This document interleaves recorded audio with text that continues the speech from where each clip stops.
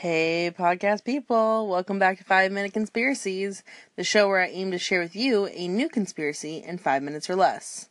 This is Abby, your friendly neighborhood conspiracy theorist, back to discuss the reptilian elite.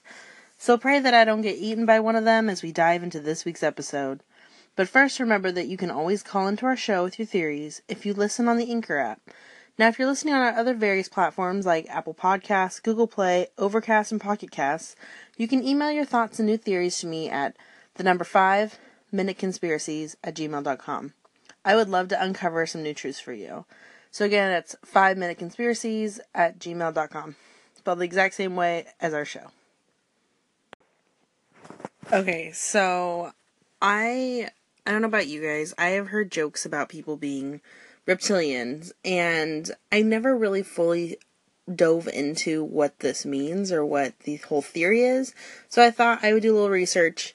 So, for example, semi-recently, there was a nod to the supposed reptilians in Weird Al's video Foil. At the end, Patton Oswalt's character sheds his skin to become a reptilian humanoid. I've heard other jokes and conversation about people being part of this group, but what is the reptilian elite? And what do they mean? Like, who are they? So, I wanted to dive in again into the theory behind the supposed group. Now, if you read a lot of the theories and stories, there are some variations, but kind of the idea is that this reptilian elite, it's a group of, humanoid reptilians that can shapeshift into a human shape and are basically trying to enslave the human race. That's kind of their end goal. Now, allegedly, they drink the blood of humans and maybe even eat them. It's theorized that many high-up people have been said to be part of this group, like Hillary Clinton, George W. Bush, members of the royal family. The list just goes on. I mean, as with any world takeover, people who kind of run and influence the countries are said to have been infiltrated. Governments, media, Hollywood, even Bob Hope. And they are said to be behind groups such as the Freemasons and the Illuminati. Now, I want you to know this is just stuff I've read. This isn't my personal opinion, so no hate mail.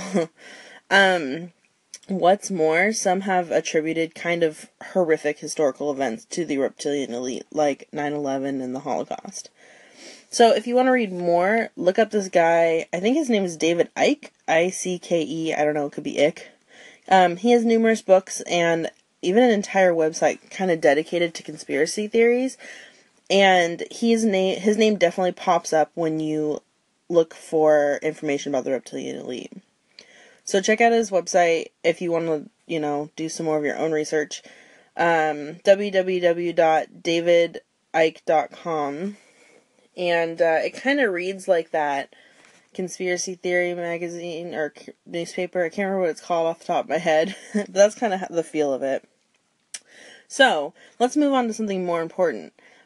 Let's say you have a weird neighbor and you suspect they may be reptilian. So, you want to ask yourself these questions. Do they have green eyes? Do they have good eyesight or hearing? Do they have red hair? Do they have a sense of not belonging to the human race? Do they have unexplained scars on their body? Do they have a love of space? And do they naturally have low blood pressure? Sorry.